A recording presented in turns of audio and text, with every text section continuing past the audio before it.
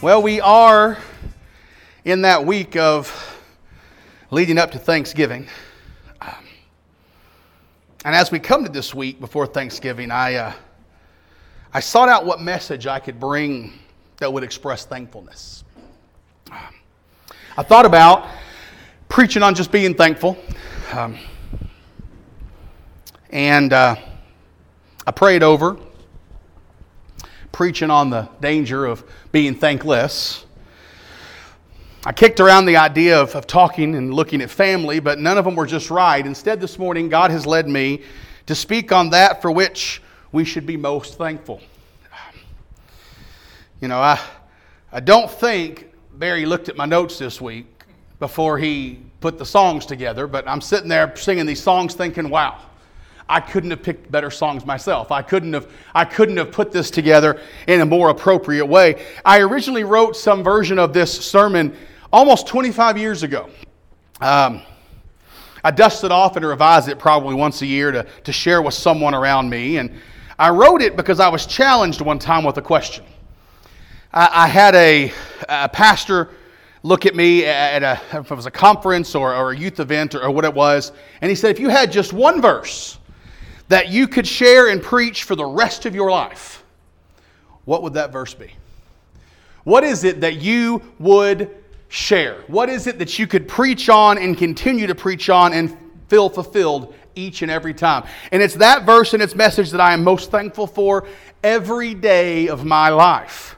And I found it appropriate that God would lead me here again today. And my prayer is that if you don't know Jesus this morning, that this sermon may express to you fully the truth found in our text. And if you do know Jesus this morning, my prayer is that this sermon would again bolster your feelings and your thoughts and your faith to the one who has provided such a blessing. Because our text this morning is one that we pretty much, even if you don't go to church, may have heard and you know by heart. It's a description beyond description. It's called the Gospel in a Nutshell. The very first Bible I was ever given after I was baptized was a student Bible. And in the student Bible, this verse was highlighted and it said, the Gospel in a Nutshell. Martin Luther called it the heart of the Bible or the Gospel in miniature. And that verse, of course, is there in John chapter 3 and the 16th verse. And you know, I don't know that I know how to say it any other way than the King James. I've got the HCSB here, but it's so hard because I know it as, for God so loved the world that He gave His only begotten Son, that whosoever believes in Him or believeth in Him shall not perish, but have eternal life or everlasting life. Let's pray this morning as we start. Father God, we come to You right now and we thank You, we praise You for Your blessings. Father, we ask right now that You would take this time and use it for Your glory. Father, we ask that You would use me as a vessel this morning. Father, may the words that I speak be Yours and Yours alone. Thank You, Jesus, for all that You do. And we ask these things in Your name. And all God's people said, Amen. As I come to this verse, and as I came to this verse 25 years ago, I wasn't very old. I've told somebody today that I was getting old, and I was told that I'm still not old. I think the white in my beard is beginning to betray that. But, 25 years ago, if you do the math, how old was I, Carrie? I'm going to put you on the spot. –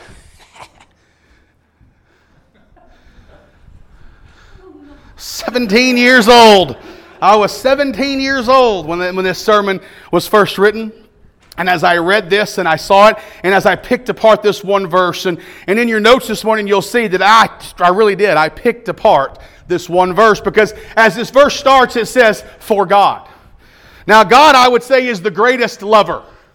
Now you can read throughout history and talk of great lovers, the world, that certain names will always come to mind. There's Romeo and Juliet, which I would argue with, but that's another story. Casanova, there's Don Juan, there's Red and Scarlet, the great love stories. We've been shown pictures and of great loves all through literature and movies, and we could argue all day long about who the greatest lover is. But our answer in those times will always come up short. There's always going to be something missing because no one has the capacity to love as God has. For God, the Creator. For God, the one who speaks and it is. For God, the one who provides, the one who upholds, the one who moves within us, the one who holds the world in His hand, that God, for God, was the one who loves us, it says. For God. Let's notice that this specifically verse says that God loves us. Not a creation, not another little g God, but that God loves us. He's it. 1 John 4 says that God is love. Who better to love than the one whose very nature is love? Who better to come and show us what this means? God is the greatest lover, and He showers His love with blessings that we can only imagine. He never leaves us. He never forsakes us. He only loves us. For God so loved, the greatest degree. Children and adults play games of degrees. Young lovers do. Me and my children do. If I said to Shiloh, hey Shiloh, guess what, buddy? I love you. He's usually going to say back what? I love you more. No, I love you more. I love you the most. I love you. You shy this morning or what? You're not shy up here. Infinity. I love you. I love you. We may play this game of degrees. I love you more. And often we go into our degree of finding love. Who loves who more? Who's hungrier? I'm hungry. Man, I'm hungry. No, I'm hungrier than you are. Oh, my back hurts. My back hurts more than yours does. We play games of degrees in our life, right? We do all of these things and we say, this is how bad it is. This is how bad it is. But it's that infinity that usually ends the games of children and young lovers. It goes higher, though, with God's love, higher and deeper and longer than anything we've ever known. It's the greatest degree, not because of butterflies. We start talking about love and we say, oh, for God so loved the world. And we think of love and we go, oh, love. People say they fall in love. If you're falling into love, it doesn't sound like a very great place to be. How do you fall into love and then fall out of love? Because if I've fallen into love, I'm in a lower place than I was when I started. So if I fall from somewhere lower than I already was, we're going real bad. So God here, He so loved us to the greatest degree. It's not butterflies. It's just not this feeling of, ooh, I'm warm all over. It's not the special feeling. In fact, it has very little to do with emotion. God's love is the greatest degree because of its scope and its action. God's love is the greatest degree because He loves in the greatest way. It says here, so loved. The one thing I love about the HCSB here is that it says, for God loved us in this way, basically. For God loved the world in this way. It's not about how much. It's not about Him loving me more. It's about the way that He did it. For God so loved the world. The world. Now,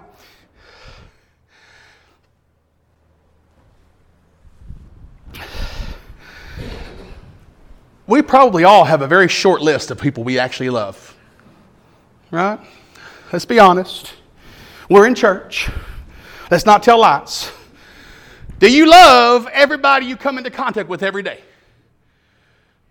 You're supposed to, but do we? No. Not the butterfly feeling.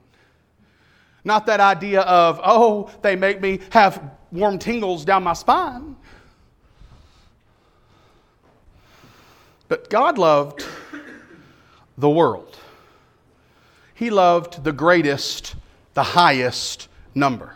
It doesn't matter who you are. It doesn't matter where you've been. It doesn't matter where your scars are. It doesn't matter what your sins are. What we have to realize that this verse does not say that God so loved Israel, that God so loved Christians, that God so loved whites or blacks or Asians or South Americans or heterosexuals or homosexuals or Republicans or Democrats or Baptists or Methodists or any other division we split ourselves into. It says, for God so loved the world.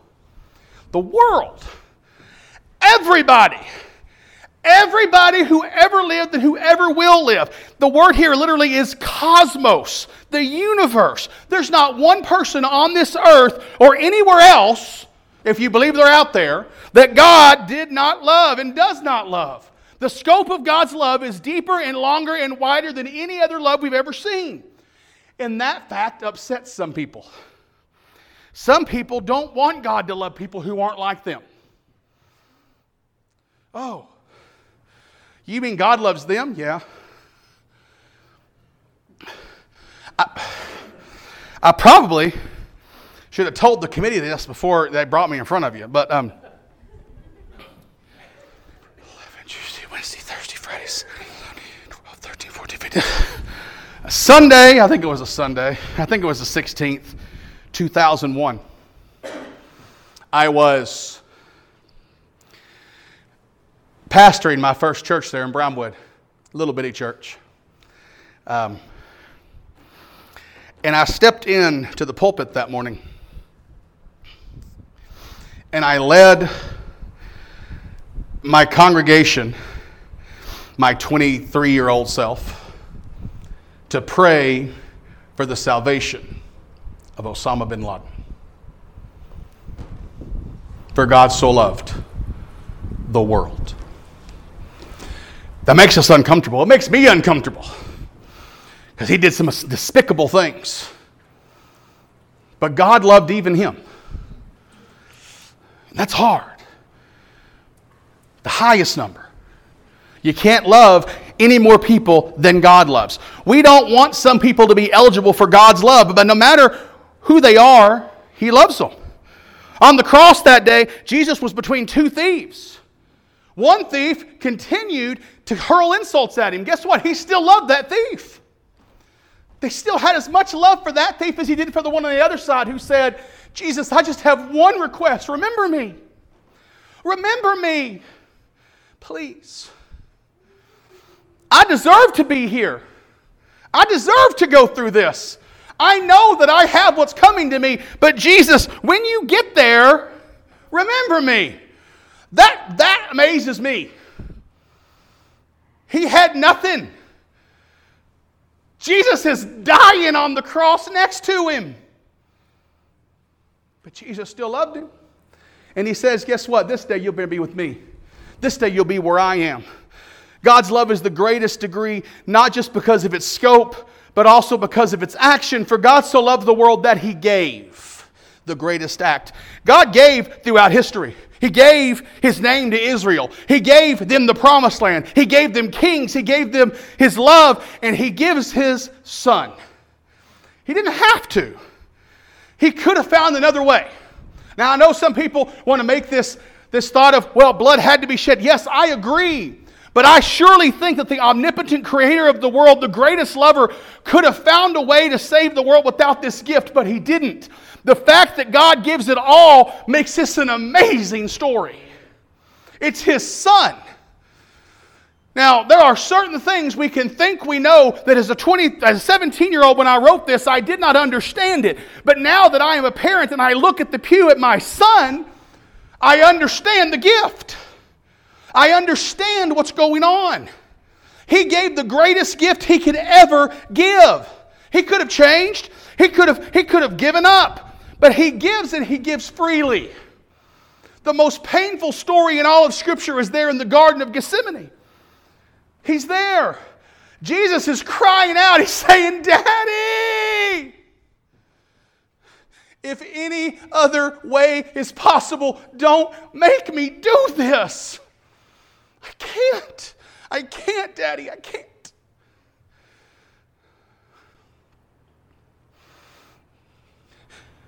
But if you want me to, I will. But if I need to, I'll go.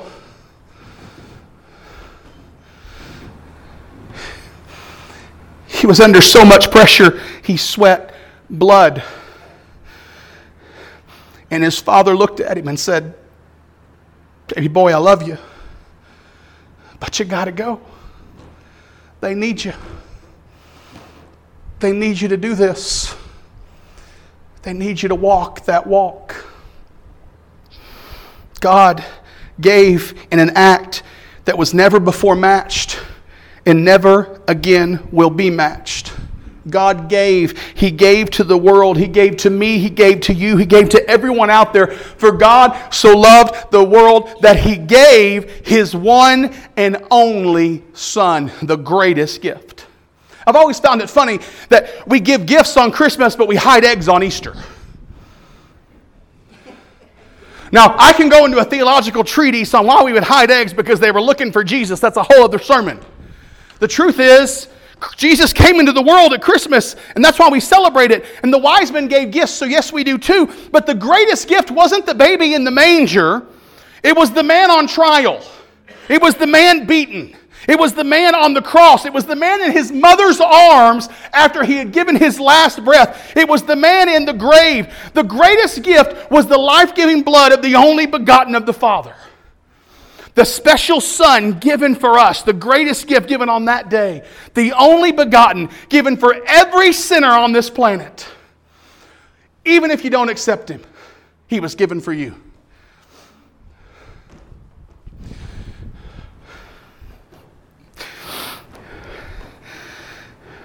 People always ask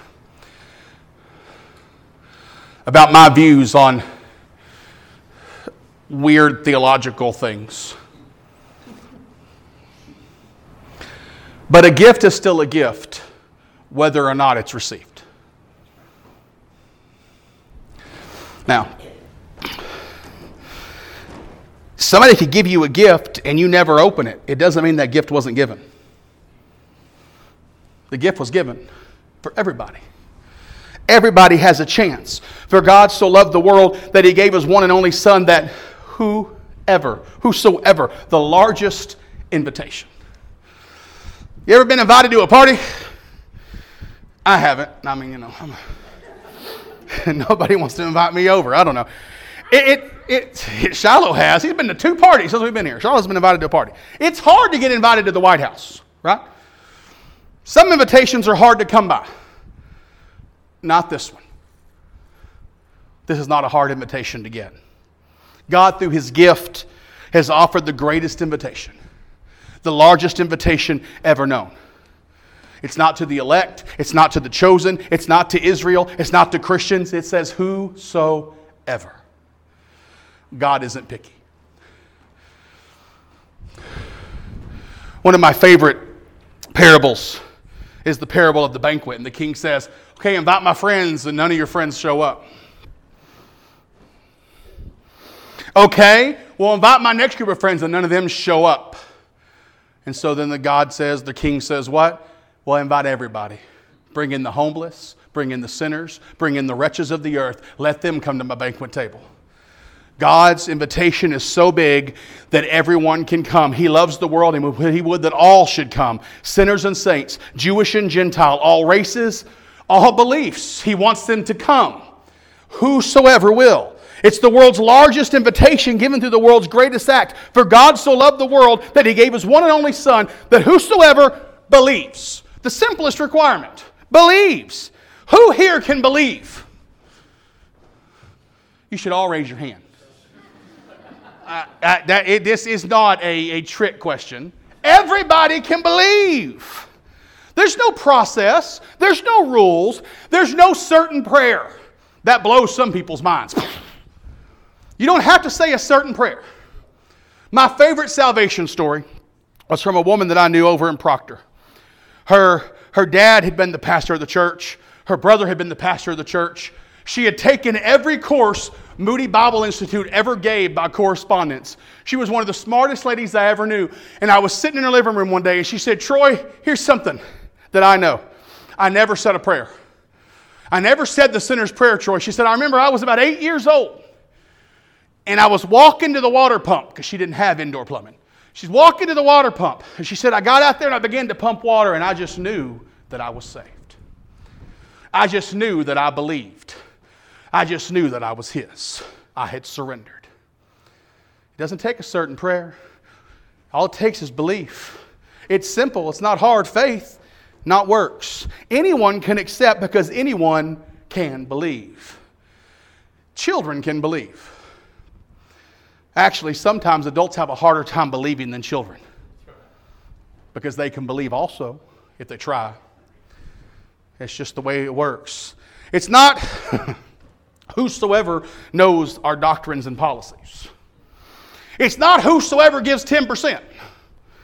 It's not whosoever doesn't sin. It's whosoever believes. The greatest simplicity. Believes. For God so loved the world that He gave His one and only Son, that whosoever believes in Him. The greatest person. I'm trying to watch the clock because I could probably preach an entire sermon on those two words, in Him. Jesus, the greatest person. Sinless, perfect, loving, compassionate, a friend of sinners, a hero to the downtrodden, the Almighty, the Alpha and the Omega, the living Word of God, the author and perfecter of our faith, the bread of life, faithful and true, firstborn from the dead, the great high priest, the true vine, the way, the truth, and the life. I could go on and on and on about Jesus all day long, but you can get the point. Jesus, the greatest person who willingly accepted His destiny upon that cross. In Him. For God so loved the world that He gave His one and only Son, that whoever believes in Him shall not perish. The unequaled deliverance. We deserve death on a cross. Oh. To be beaten, to be mocked, to be led to our place of execution, to be crucified on a cross. We deserve that lake of fire and brimstone. We deserve the sulfur. We deserve eternal separation from God. But God provides on that cross the greatest deliverance. Sometimes we don't get that. We are spared from the torture. We have slates wiped clean. We will not perish. It's amazing. The book of Revelation tells us something. If you're born once, you die twice. If you're born twice, you die once. That's what it says, right? It says, and all those whose names were not written in the book of life took their part in the lake of fire, which is the second death. We're spared from that. God has delivered us from our punishment through the punishment and death of His Son. He is able to deliver me. He is able to deliver you. For God so loved the world that He gave His one and only Son, that whosoever believes in Him shall not perish, but, one word, but, the greatest difference.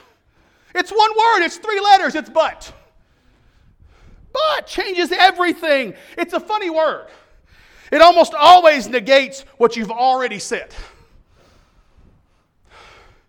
You know, those are some of the original arguments Carrie and I would get into when we first got married, right?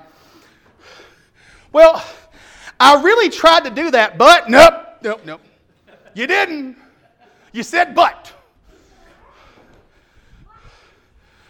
You won't perish, but you aren't going to perish. But I love you, but you're a great person. But no, I want to. But here it negates the person that we used to be.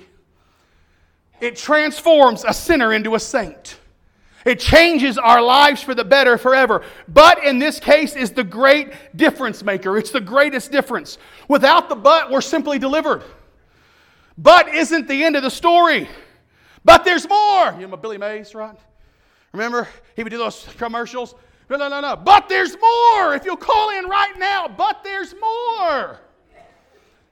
If I stopped right there, what an amazing story. For God so loved the world that He gave His only begotten Son, that whosoever believes in Him shall not perish. Woo! Yes! But there's more. You shall have eternal life. A changed life. A new creation. A new chance. A new reward.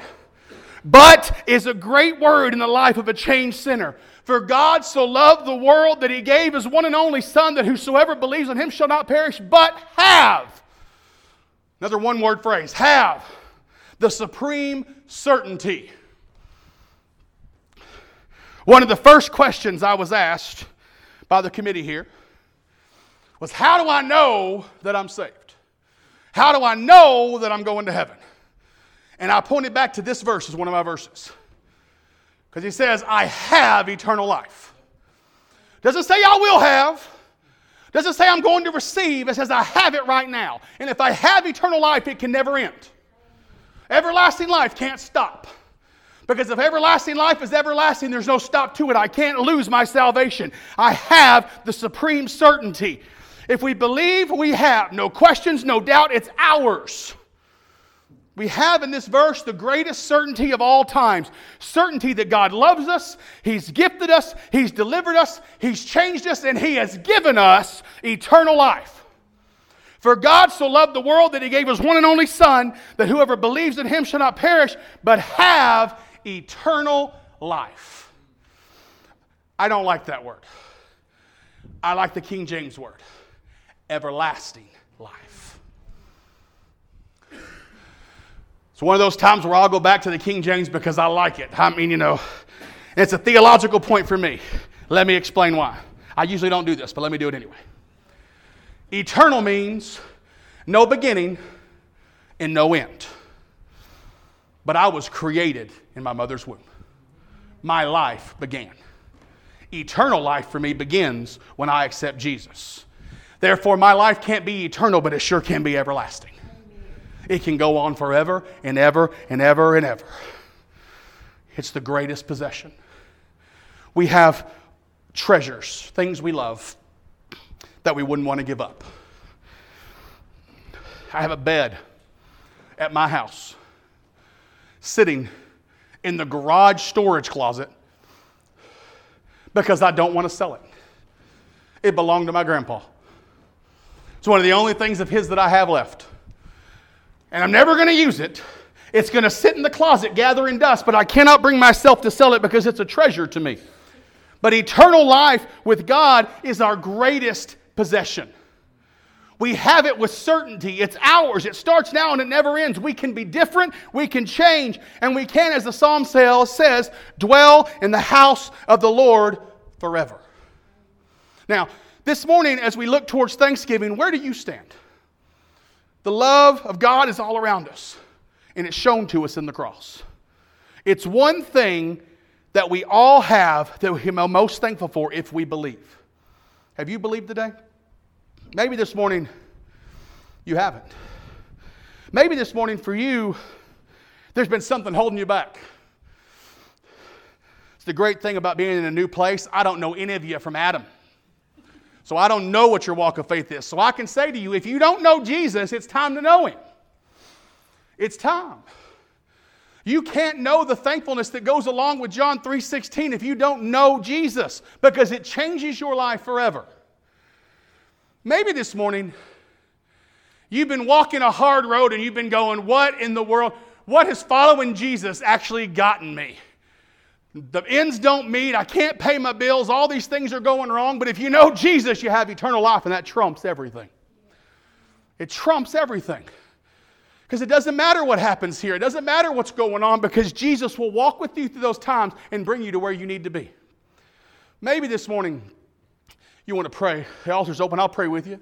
Maybe you want to surrender to missions or ministry. Maybe you want to join this church in membership. Maybe this morning you want to rededicate your life and say, I want to follow Jesus anew and afresh today.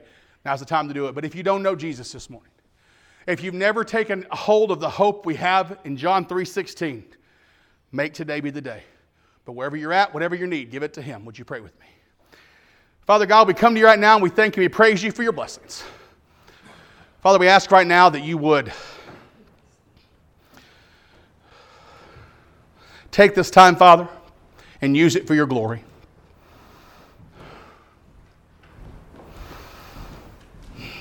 Father, let no need go unmet today.